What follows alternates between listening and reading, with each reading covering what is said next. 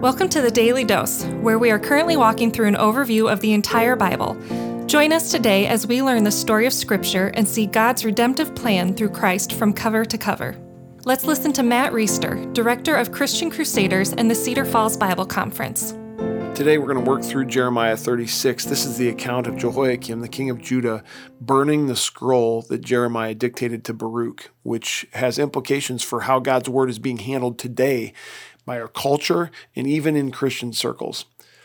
In the 4th year of Jehoiakim, son of Josiah, king of Judah, this word came to Jeremiah from the Lord. Take a scroll and write on it all the words that I have spoken to you against Israel and Judah and all the nations from the day I spoke to you from the days of Josiah until today.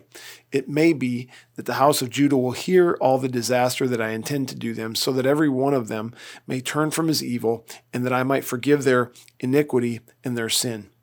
Then Jeremiah called Baruch, the son of Neriah, and Baruch wrote on a scroll at the dictation of Jeremiah all the words that the Lord had spoken to him. And Jeremiah ordered Baruch, saying, I'm banned from going to the house of the Lord, so you are to go, and on a day of fasting, in the hearing of all the people of the Lord's house, you shall read the words of the Lord from the scroll that you have written at my dictation. You shall read them also in the hearing of all the men of Judah who come out of the cities. It may be that their plea for mercy will come before the Lord, and that everyone will turn from his evil way, for great is the anger and the wrath that the Lord has pronounced against this people. And Baruch, the son of Neriah, did all that Jeremiah the prophet ordered him about reading from the scroll the words of the Lord in the Lord's house. So for some reason, Jeremiah is banned from going to the house of the Lord, probably because he's said too many offensive things that have not been well received from the people. But Jeremiah's hope is that God's final plea will go to the people and they'll finally repent and turn, and God will forgive their sin. Of course, we know that's not going to happen because we have the whole story laid out before us. But that is the intent behind what Jeremiah asked Baruch to do. And as it turns out, that's exactly what he does. He goes and reads it to the people. It ends up being brought to the officials surrounding King Jehoiakim, and they think that the king should hear this. They're concerned about what his reaction might be.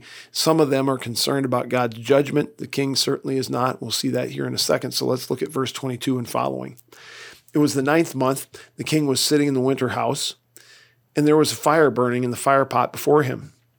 As Jehudi read 3 or 4 columns, the king would cut them off with a knife, throw them into the fire in the fire pot, until the entire scroll was consumed in the fire that was in the fire pot. Yet the king, nor any of his servants who heard these words was afraid, nor did they tear their garments. In other words, they weren't taking God's warnings from Jeremiah on the scroll that Baruch had written very seriously. If they had taken it seriously, if they cared about his judgment that was coming, if they took their sin that they were being condemned for seriously, they would have been afraid. They would have torn their garments as a sign of mourning and repentance, and they would have turned back to God. But of course, that didn't happen.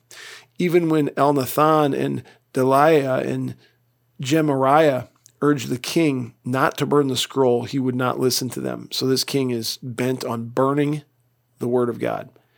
And the king commanded Jeremiel, the king's son, and Sariah, the son of Azrael, and Shemaliah, the son of Abdiel, to seize Baruch the secretary and Jeremiah the prophet. But the Lord hid them. In other words, the king's upset with the messengers, God's messengers, Baruch and Jeremiah, but the Lord is going to protect them and hide them. So he burns the scroll, and then here's what God does in verse 28. It tells Jeremiah to take another scroll and write on it the former words that were on the first scroll, which Jehoiakim, the king of Judah, has burned. Concerning Jehoiakim, the king of Judah, you shall say, Thus says the Lord, you have burned this scroll, saying, Why have you written in it that the king of Babylon will certainly come and destroy this land and will cut off from it man and beast? In other words, why did you write that stuff? That's why I burned it. But therefore the Lord says concerning Jehoiakim, king of Judah, he shall have none to sit on the throne of David, and his body shall be cast out to the heat by day and the frost by night. And I will punish him and his offspring and his servants for their iniquity. I will bring upon them and upon the inhabitants of Jerusalem, upon the people of Judah, all the disaster that I have pronounced against them. But they would not hear. It's really a sad account. It's an audacious account. I mean, this king must think he's really something to burn the word of God and to not take it seriously. But friends, we are guilty of that ourselves. We're guilty of that as a collective group of Christians in many cases and at many times. And we need to repent for our disregard for God's word at times. I was in college studying scripture with a mentor, and I remember I was having some hard time accepting some of the difficult teachings that we were going through in the Bible. And my mentor, we were sitting in the student union at the University of Northern Iowa, and he knew that I believed scripture was true and reliable, but he also knew that I was trying to get around the difficult teaching that we were talking about at that time. He said, hey, next week when we meet, why don't I bring us scissors? And you can just go ahead and cut that part out of your Bible, if that'll make you feel better. And it was a gentle rebuke from a guy who wanted me to be clear that we should not mess with not taking scripture seriously or not believing all of it or not conforming our lives to all of it. Of course, I wasn't going to cut a piece of the Bible out of scripture, but I might as well if I wasn't going to take it seriously, right? And so that is the appeal of this text, that we should take God's word seriously more than our own opinions about what God should be telling us. Dr. Tony Evans, one of my favorite preachers, tells a great illustration about a naval captain who's driving a ship through the sea, and a message comes over the radio. It says, turn your ship 3 degrees to the south. We're on a collision course, and you need to adjust your trajectory so that we don't crash. The captain goes back on the radio to the voice and says, I will not. You move your trajectory 3 degrees to the south. Voice comes back another time. You need to move your ship 3 degrees to the south, otherwise we're going to collide. And the captain's getting upset. He says, I will not. You adjust your vessel 3 degrees to the south. Finally, the voice comes back again and says, you need to adjust your vessel 3 degrees to the south. The captain is irate by this time. He says, I will not. I'm a captain of the United States Navy, and by the powers vested in me by the President of the United States, I command you to move your vessel 3 degrees to the south. And the voice comes back, says, I will not. I'm the lighthouse. Tony Evans says, God's the lighthouse. He don't move.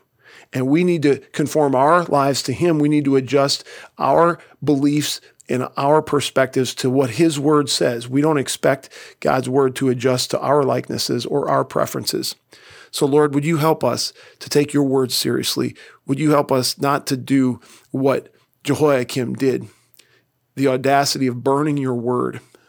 Would you help us to take your word seriously, believe it, conform to it, adjust our beliefs, our opinions, our perspectives to align with it, rather than expecting that somehow you should bend to our will. And we ask it in Jesus' name. Amen. The Daily Dose is a partnership between 4 ministries. First is Christian Crusaders, where you can find weekly 30-minute worship services at christiancrusaders.org, and where you can hear engaging interviews and other content on one of our 3 podcasts. Second is Fresh Wind Worship, whose weekly worship services are available on their YouTube channel, Fresh Wind Ministries, and linked to their Facebook page, Fresh Wind Worship. Third is the Cedar Falls Bible Conference, whose conference videos are available at cedarfallsbibleconference.com. And please consider joining us for our 100th annual conference on Saturday, July 31st through Saturday, August 7th in 2021. If you or someone you know could benefit from an anonymous online Christian mentor, please visit issuesiface.com, which is provided by Power to Change Digital Strategies, our 4th partnering ministry. Please subscribe to this podcast, leave a 5-star review, and prayerfully consider financially supporting one of our partnering ministries. And check our episode notes for links and more details. Thank you for listening, and may God richly bless you.